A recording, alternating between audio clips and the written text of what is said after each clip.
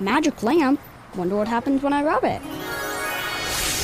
You have awakened me. I shall grant you 3 wishes. My first wish is for economic development. My second wish is to save hours of travel time. And my third wish is to create safer roads. You could have just wished for Bus Rapid Transit and gotten all these things with 1 wish. Make all your transit wishes come true. Learn more about Bus Rapid Transit at indigo.net/bus-rapid-transit. Hammer and Nigel presents It depends upon what the meaning of the word is. Is this anything? All right, let's rock and roll. Yeah, Hammer, how do we play Is This Anything? I'll run a couple different stories by you. You weigh out all the evidence, the pros, the cons. You give us a verdict. Is the story anything or not?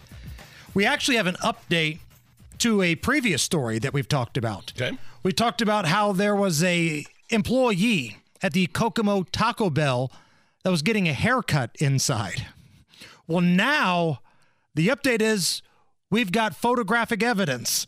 We now have a picture that's making the rounds all over social media, going viral, that shows the Taco Bell employee in Kokomo giving another worker a haircut inside the kitchen area.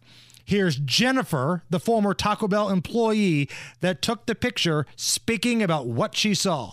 I was just really shocked to look back and see someone cutting hair in a kitchen. I've never experienced anything like that. I also feel like I did the right thing. So if this is what it takes to do the right thing, then so be it. I'll find another job. Here's what I don't understand. Yes, this is something. It's something because the person that took the picture lost their job. I don't know about the people who were actually getting haircuts. The other employees that were actually they were also employees of Taco Bell, right? Correct. Giving each other haircuts. Right. But why did the person that took the picture get fired? Kind of like that Donald Trump, Billy Bush thing. Donald Trump said, grab her in the hoo-ha. Billy Bush laughed about it. He got fired. Trump became the president.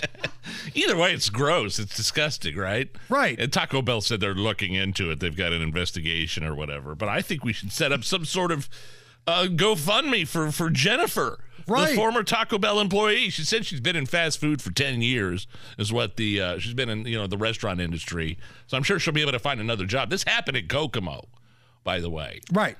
It's all fun and games till you get hair on your chalupa. Oh, God, yeah. I was just thinking the same thing. There is nothing worse and nothing ruins my appetite and ruins an entire meal than a long hair in your food. I mean, send it back and, take it off my bill and I'm out of here.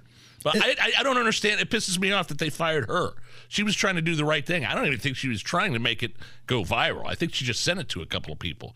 Hey, look at what my coworkers are doing. This is weird. Should we be more concerned that the management staff at the Kokomo Taco Bell is more upset that the woman taking the photo, the video, than, I don't know, the people getting a haircut in the kitchen? Right next to the fryer, yeah.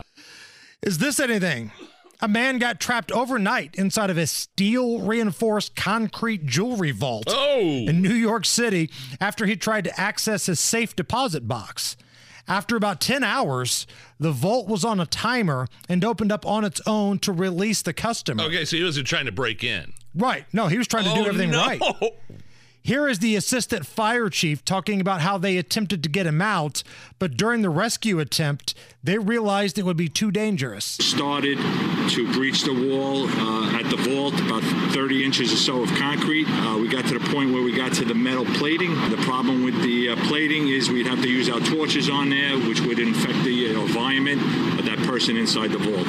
Sometime this morning, the vault opened on its own and the customer was released. That's going to be a nightmare for the guy that was trapped in there for 10 hours. I thought this was going to be a case of where they broke in and got trapped. But, this is a legitimate customer, and the vault closed on them? Right. You have to expect there's probably human excrement on that floor. Right? Really? That's the first thing you thought of? That's the first thing I thought. Like this whole story. You didn't worry about the guy running out of oxygen. You didn't worry about how the law enforcement risked their life to go in. I'm really, really concerned about his ability to use the bathroom. And if he did have to go, let's say, relieve himself, did he get it on the things he was going in there to get? would it ruin that? I mean, you just go into a corner, I suppose, and just, when the How big of a corner do you have in a safe?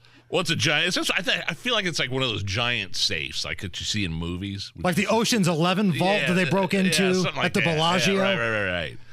And then it's kind of embarrassing when the vault finally opens up 10 hours later. Hey, I'm glad I'm finally out of here. By the way, there's a growler in the corner.